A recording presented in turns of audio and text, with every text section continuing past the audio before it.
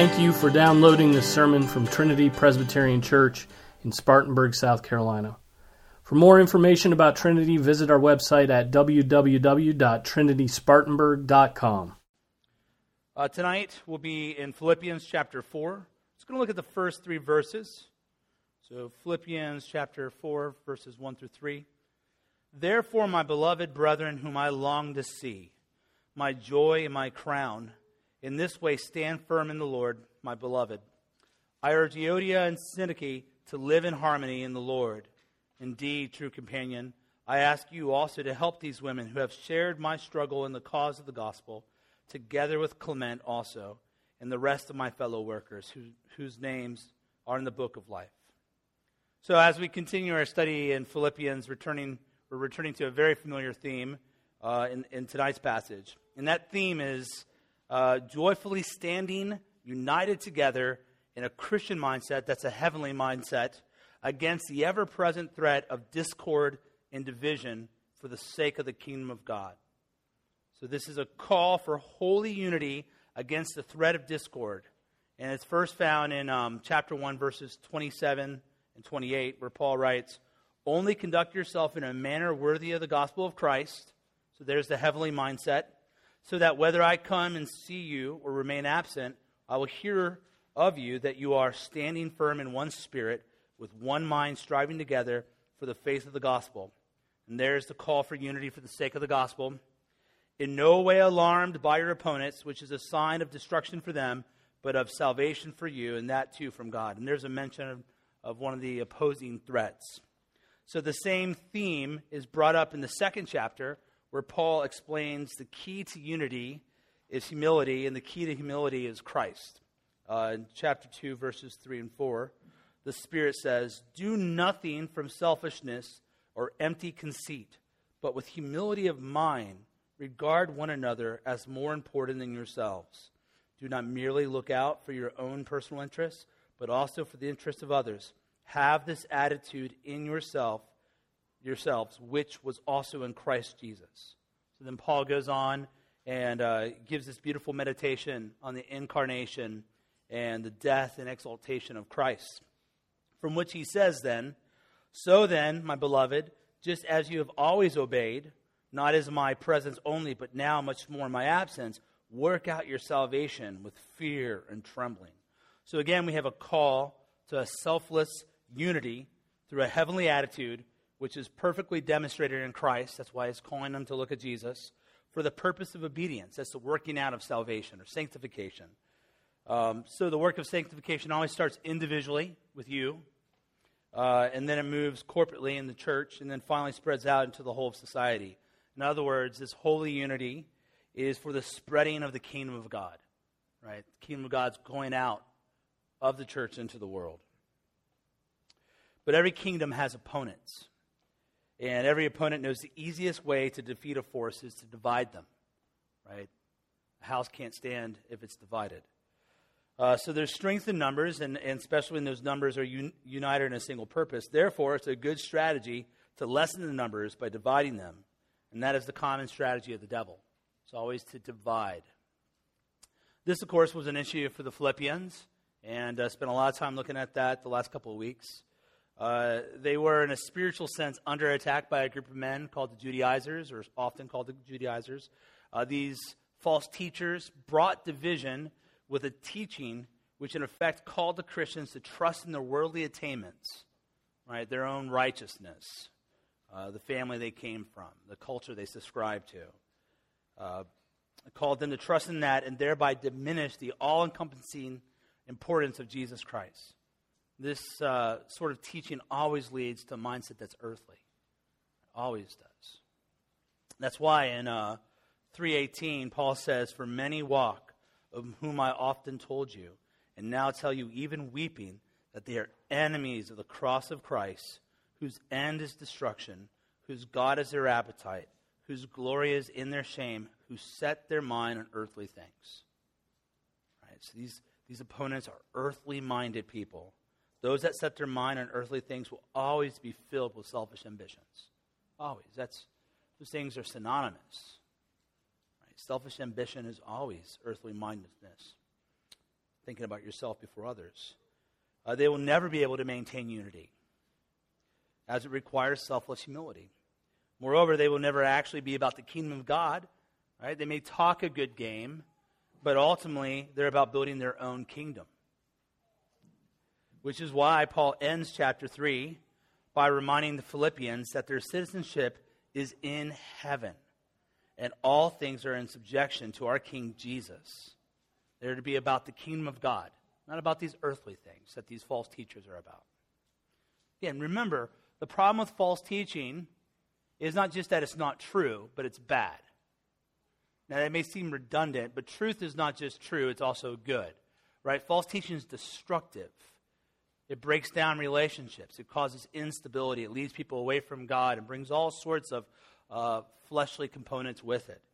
So he's against it because it's going to destroy their unity and remove them from having a focus on the kingdom of God.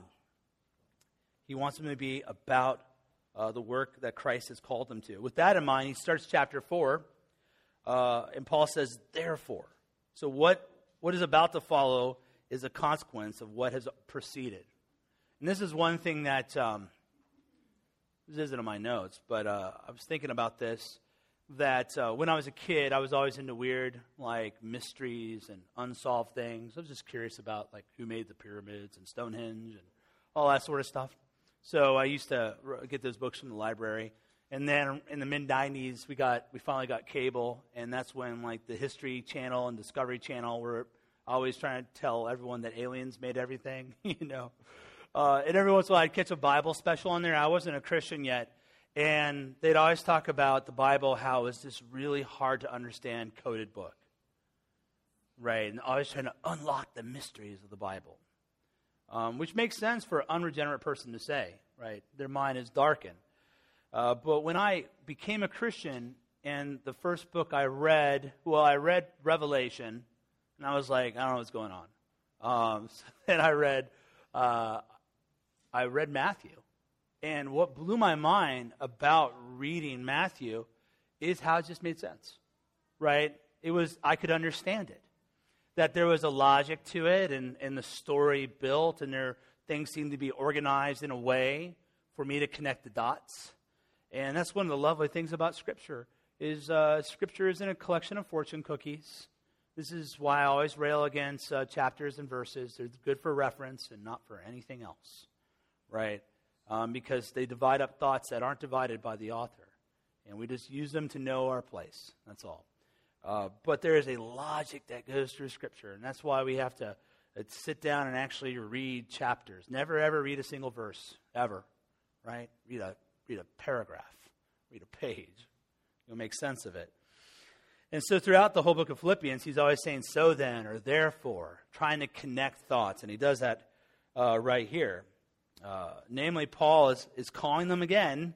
It's that consistent call to joyfully standing united together in a Christ-like heavenly mindset against the ever-present threat of discord and division for the sake of the kingdom of God. That's what he's calling. That's what this book's about. I think people reduce this book down to joy, right? It's a book about joy. And so every sermon's got to have joy as its punchline. It's got to have joy in its title. There's pastors struggle over coming up with witty titles for their sermon. And it's always got to be joy with Philippians. But there's more going on here than that, right? There's some major themes that are threaded together, which is joyful service on the behalf of others to the glory of God to see his kingdom spread. That's what's being worked out here.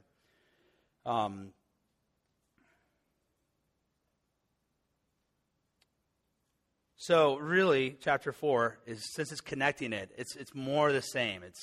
But in this time, we got to consider the source of the threatening discord, the thing that's threatening getting them off task and bringing disunity. It isn't a group of ungodly false teachers peddling an equally ungodly false teaching. Not at all. It's a very different source, but just as threatening. Look at verse 3. Right? What does verse 3 say? I urge Euodia and Syntyche to live in harmony in the Lord. So the problem is a dispute between two women in the church. And these women weren't false teachers at all. Right? Quite the opposite.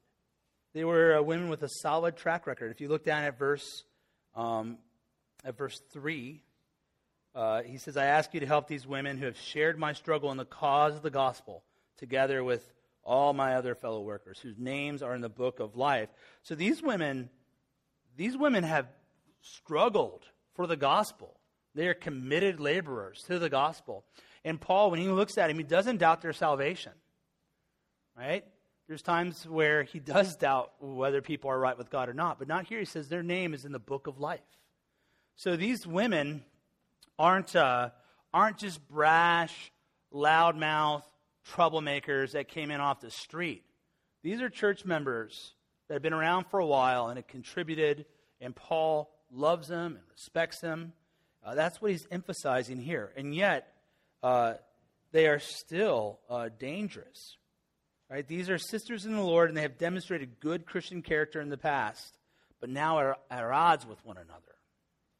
There's a threat of disunity between even the most seasoned Christians. Since you don't outgrow the possibility of any sin, you do develop maturity and strength to fight against certain things. But these things are always a risk, and they're especially a risk for people who think they're not a risk. Right? If you're prepared for someone to break into your house, it means your doors are locked. So it's going to be harder for someone to break into your house. But if you think, it'd never happen, well, then you're always at risk, or you're at least at more risk. So even the most mature Christians can find themselves in a place where they're bogged down with sin and actually presenting a threat to a church. So it never goes away. Your relationships are like gardens that need constant attention. We had these beds that I had cleaned. I'd removed all the weeds out of them. They're the worst weeds too. They're not so prickly that I can't get them with my hand. Like I can grab them and pull them out, but they're prickly enough that my hand might itch. I just don't like gloves, so I'm always tempted just to pull them out. But yeah, I pull them out, and then it rains for 100 days in the South, and you can't get to it. And then before you know it, there's all those weeds out there, and they can overwhelm and choke out the good plants. And our relationships are like that in every church. Weeds spring up, and they can overwhelm a relationship. That can sour something. That's what's happening here. So Paul urges them to live in harmony. So the relationship is disharmonious. They're not united at all. Quite the opposite of what Paul's been calling these Christians to. So just consider a few of the antonyms for harmony: discord, dislike, disunity, clash, fighting, incompatibility. Right? That's what's going on here. They don't work together well. This is a little throwaway comment, but it seems like people always leave relationships and churches because they say we're incompatible, right? And yet Paul tells them to work through it. So you can work through your incompatibility if you're a Christian. God brings people from all parts of life. Like if slave owners and slaves can go to church together, you as an American, you can work it out probably. Now we don't know what the dispute was over. It could have been theological, but in my experience, few church disputes are theological in an immediate sense, right? That's not what's often going on, even though they might say. People often get upset about something non-theological. They feel that they're not being used enough. Especially, no one ever says, you know what, I don't feel like you're using me enough in the nursery.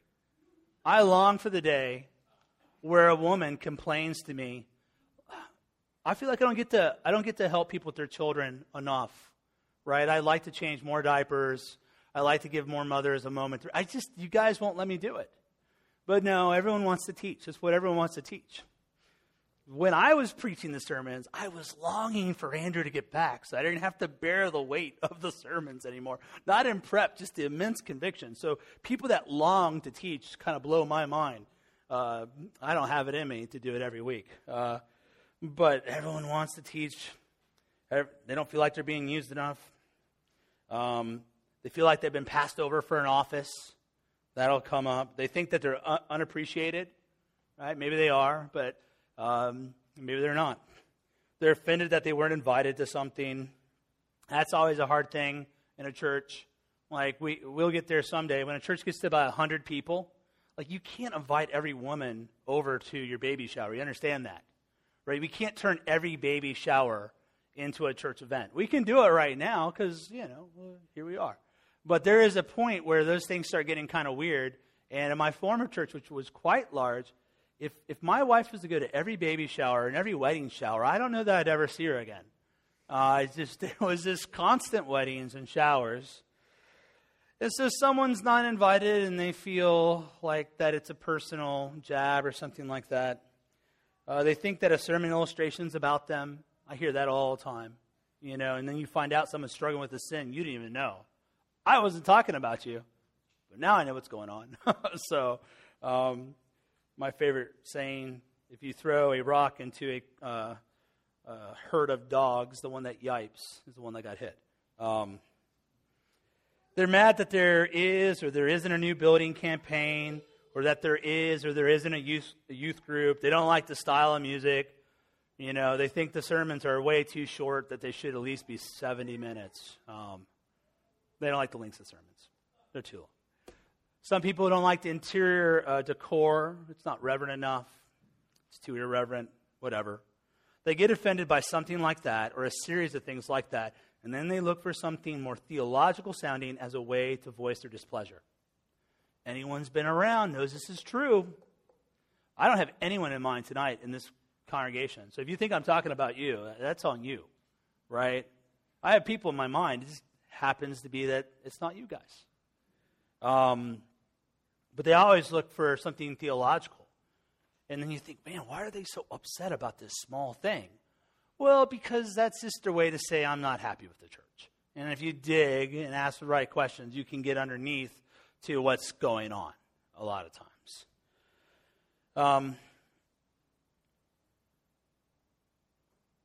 Where did I put that?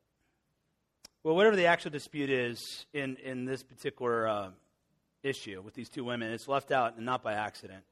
There's a sense where the surface level of dispute isn't really important. And married people know that to some degree, right? Like, if you didn't communicate when you're going to come home, it's that you didn't care enough, right, to communicate and make that clear to your spouse when you're going to be somewhere. Like, the means of communication or the exact time, that's not the biggest issue, but it's the attitude underneath of it that you're really fighting about. That's why, especially early on in marriage, all your arguments end up being about how you communicate, right? Like, you get so mad or you get so hysterical that you actually forget what the argument was about, because it went from one thing to another thing to another thing, and then eventually it's all about communication, which demonstrates that the real issue is about your attitudes towards someone, or a perceived attitude.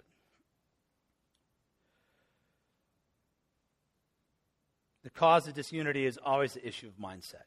And that's why Paul repeatedly brings up attitude and mindset as he seeks to stir them up to holy, joyful unity in this book. Over and over again, he have this mindset, have this attitude. He says that over and over again. He's concerned about how people think about things, about what's going on in there. And the cause of many disputes and divisions is usually pride, or the flip side of pride, insecurity. Right? That's what's usually going on. And this is what sometimes is called looking for the sin under the sin. That the surface level sin is a manifestation of this deeper sin. Now, people can go crazy with that.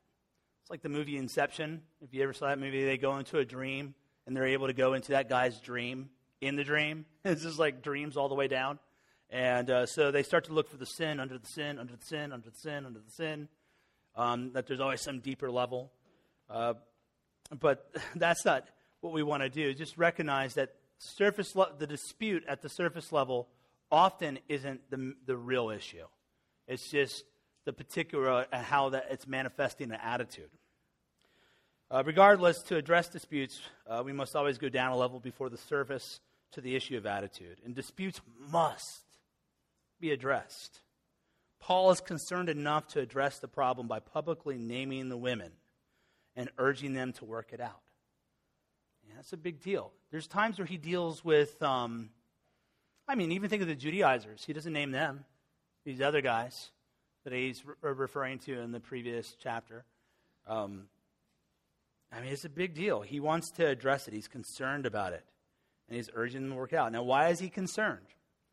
And the reason he's concerned is 1 Corinthians 5. Paul is talking about, he's referring to a man that has an unlawful marriage, probably to his stepmother, which is disgusting.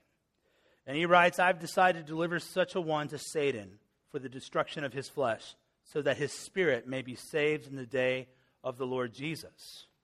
And he says, your boasting is not good. Do you not know that a little leaven leavens the whole lump of dough? In other words, they're to remove this man from the church. That's what they're talking about. This is excommunication. Deliver him outside of the church. Get him away.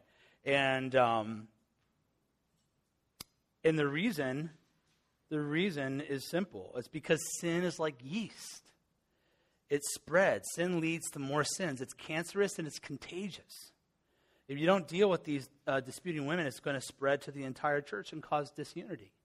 Just like a little bit of yeast spreads to the whole thing. It must be resolved, the problem. The Philippians can't look the other way. Little things always lead to big things. There's always pressure to downplay disputes like this, problems like this. We have to deal with it. Two women gossiping and fighting can destroy an entire church. It can pull a whole church down. Right? Clearly it's a threat. So Paul deals with this theological threat in the 3rd chapter. But now he's dealing with a very practical threat, which are women warring, right?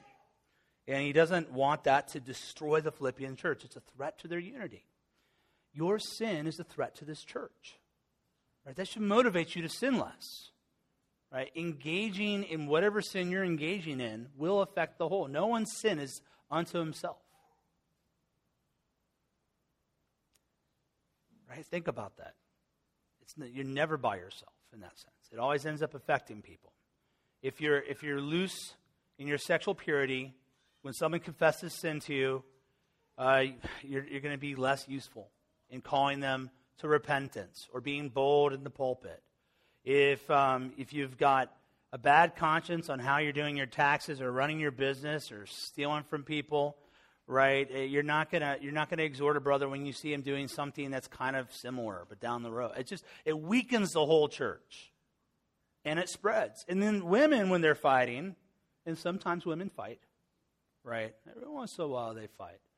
I don't know why Scripture is always connecting gossip to women. I don't know why it does that. That is totally sexist. It's offensive. It's absolutely true. And it's without a doubt a feminine sin, and that's why the Holy Spirit says what's evidently true.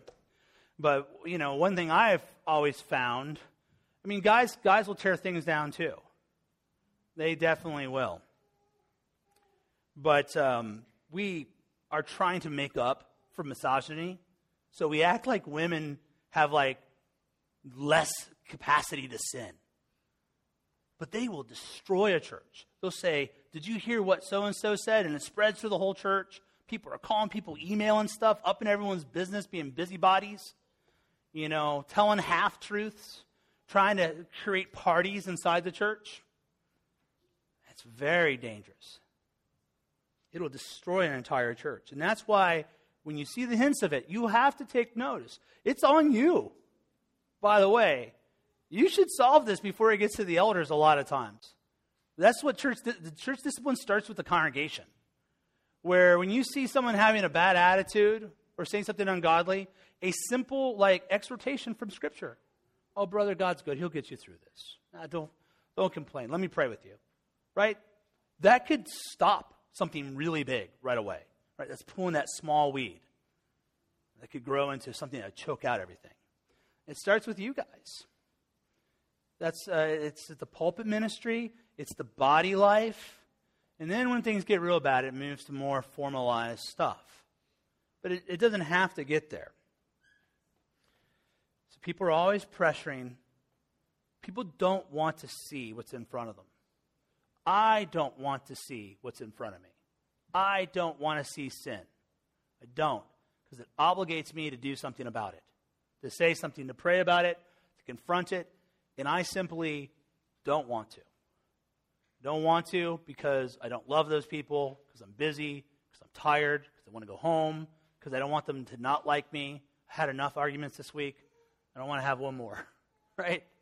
That's how I feel. Maybe you don't feel that way. Maybe you're better than me. I'm not saying that sarcastically. I mean that. But the Word of God constrains, right? It compels me to do this because this is what God calls me, and this is what we should be doing as a body. That's why he involves this third party, right? He says in verse 3, indeed, true companion, right? If you're with me, true companion, if you're on this journey with me, I ask you also to help these women. Help these women. You're helping them. So what does not helping them look like? Doing nothing. That's what not help. Being quiet. Saying nothing. Right? That's what not being helpful looks like in this case. Being helpful means trying to resolve it biblically. And look, that takes different shapes with all sorts of disputes. There's not like a one-size-fits-all. Who knows? But God, he involves a third party. Really, I don't think he's speaking to one particular person, but just saying if you're a true companion, this is how you'll help these women and help them work it out. Because it will spread. We don't want to deal with conflict, ever. People hate dealing with it. And this is what we always see. When people leave a church, rarely do they have like a series of meetings. We're like, here's the issues I have. Let's work this out. A couple emails back and forth, some concern call. I mean, that's not what usually happens. What happens now, more often than not, is a text message, maybe, right? God, the Holy Spirit's calling me somewhere else, No, he's not. That's not the Holy Spirit. That's you. That's you.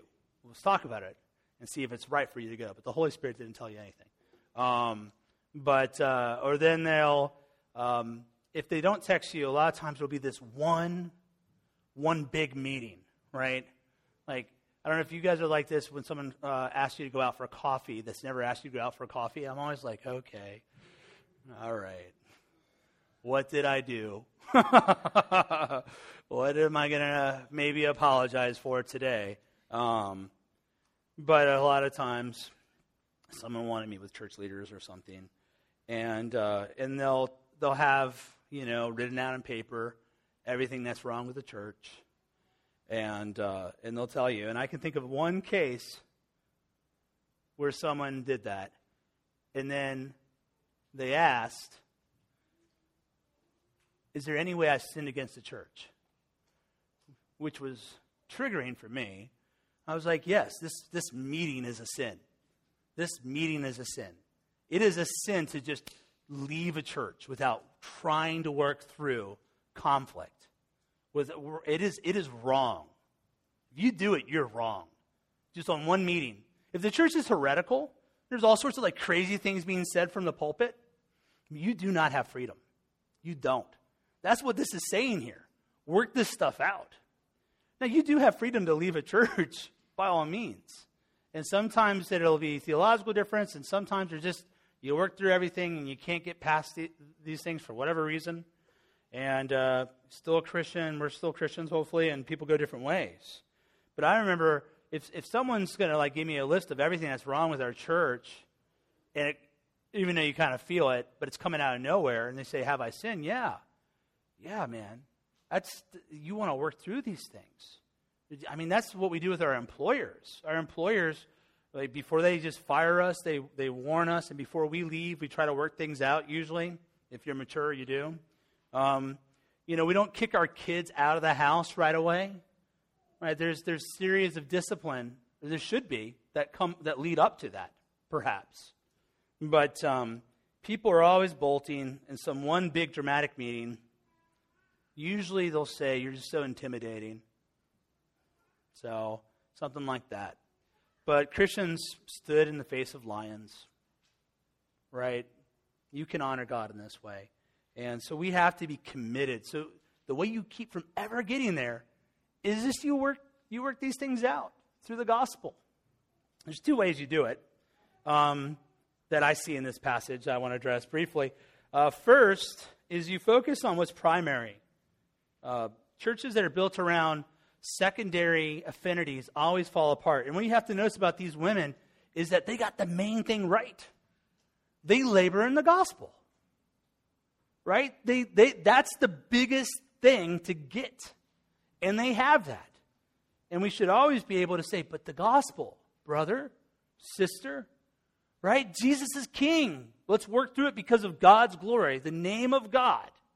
Let's figure this out. God's glory isn't. We don't want the pagans to be able to point at the church and drag the name of God down the mud. Let's work this out. The gospel, you believe the gospel. Right? These women who have shared my struggle in the cause of the gospel, together with Clement, also with the rest of my fellow workers, whose names are in the book of life. Well, yeah, we differ here and there, but here, in the main thing, the thing that's clear from Scripture, that one thing, the Lord Jesus Christ, right, who lived the perfect life, that died the death we should have died, that sent the Holy Spirit to us, right? Through him we have power over sin. That calls us to unity. That starts to break down these divisions. Churches that are formed on secondary, and as someone that was church planting, when church planting was super cool, like every church was looking for, are you a church that drinks beer? Who cares, right? But that was like a big thing for a while when craft beers were, I guess they kind of are still big, but like it was pretty fresh then, right? And everyone would do theology on tap. Like every church had a theology on tap ministry. It was everywhere. It was like a big thing for Baptists, right? Like we were drinking in public now. But there, I've told you guys before that people thought the little church plant I was involved in was the home birth church because all of us were having home birth. And I was like, we have no position on home birth at all, right? None. And so churches that are formed around your position on vaccines, your position on diet, your position on, 10-year mortgage versus 30-year, Dave Ramsey. These are the things that people are looking for in a church. Right? These secondary things, it's so obnoxious. It is enraging to me. Not that they care about those things. I care about those things. I do. I have positions on most of those things, very much. Read books on it. Think about it a lot. But is that what the confessions and catechisms, is that what Christians through generations, is that really what Scripture talks about? Can't we see that those things, if we make doctrine concentric circles with a bullseye, can't we say those are a few rings out there? I mean, we should be able to say that. So if you're looking for a church for these outer rings, you're missing the target, right? Right, you want to focus towards the middle. And that's what we got to call people. Like, hey, I know you don't like youth groups. Or I know you don't like this or that. But look how we're doing this and work through it. The other thing is, you call them to focus on the family. But not in the James Dobson way. Paul says in verse 1, therefore, my beloved brethren,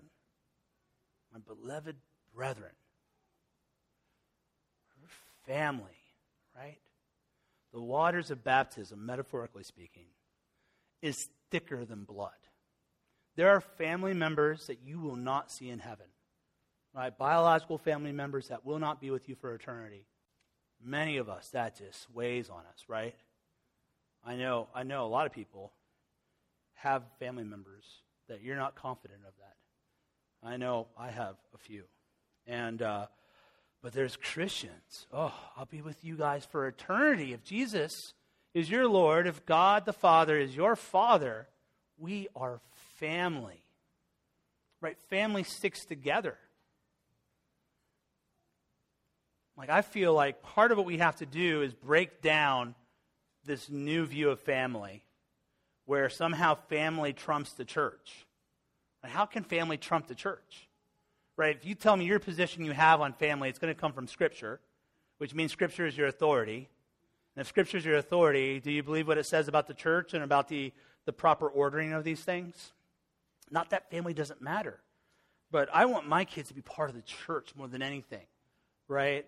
Like, I like the idea that fosters aren't a bunch of drug addicts anymore, and they're not going to be a bunch of high school dropouts. That's cool. I like that. I like to have a heritage of heaven instead of a heritage of hell. But if my kids have lots of money and a 750 credit score, right, and degrees and are clean, but go to hell, why do I care? And why do you care? Who cares? Oh, one of the beauties of being a Christian is that when my home was messed up, it was broken, it was dysfunctional, I was brought into a family. I had so many brothers, so many sisters, so many mothers, so many fathers. So I worked things out. I mean, think of your family members. Think of your crazy cousins, uncles, or brothers, in my case, do insane things.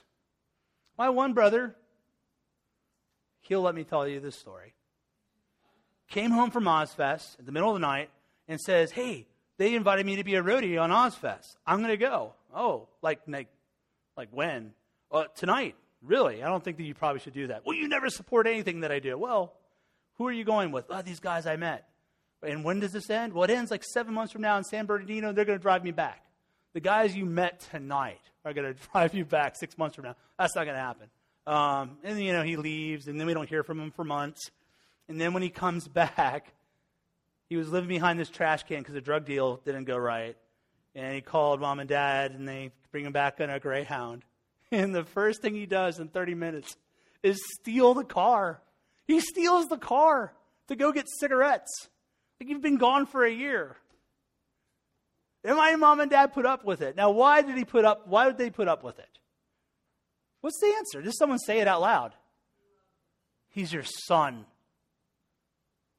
I mean, think of the stuff we put up with for family. But you will leave a church over the slightest problem. But you'll put up with insanity from blood family. We all do it. Oh, we just flip that a little bit. Fix it. Brethren, our names is in the same book, the book of life. And that's why when I'm always dealing with people that are at odds with the church, I'm just trying to, I'm trying to establish the things that we have in common. Look, we believe this. We believe what you believe. We're committed to it. Let's work this out. Let's figure a way forward. Or if you can't stay here, let's find a way for you to go in a way that honors God and doesn't bring any shame to His name. But we're family. Let's work this out. And that's what He's telling these people. Therefore, my beloved brethren, whom I long to see, my joy and crown, that's His attitude towards the church. Is it yours? In this way, stand firm in the Lord, my beloved. Twice, my beloved. Tell these women to work it out. Disunity is terrible. It gets us off mission. Breaks down relationships. The church should be united in its commitment to the Lord Jesus and to His command to go into the whole world and make disciples of everybody. Right? That's what we should be committed to. But too often we let our own pride and insecurities and secondary affinities get in the way. And instead of being about the work of the gospel, we're about the work of building our own kingdom. Should not be so. So think, where can I repent? Where am I at odds with people and I'm not talking to them about it? Is there a simple way to bury it and move past it? Is it just by realizing that you're kind of being silly and need to let go of it? Or do you need to talk to them? If you need to talk to them, why have you been taking the Lord's Supper? Either way, work it out. Work it out for the glory of God, for the sake of the mission. Let's pray. Father, thank you so much for your word. Thank you that it speaks truth and that it doesn't fit our worldly, earthly narrative, but it does call us to repentance. Oh, Lord, we are so easily offended. We think so highly of ourselves. We can judge our brothers so easily. Oh, Father, reveal to us the ways that we have been unfair and that we have allowed a hedge between us and the body. Give us the boldness and strength to say it. And we pray that you would that there would be grace on the lips of everyone involved, that we could be quick to resolve these things so they stay small and never grow big. Father, we pray that we would love the church as a family. We thank you that you've brought us in to something that lasts forever. We ask that you bless the rest of this Sabbath day. In your Son's name, amen.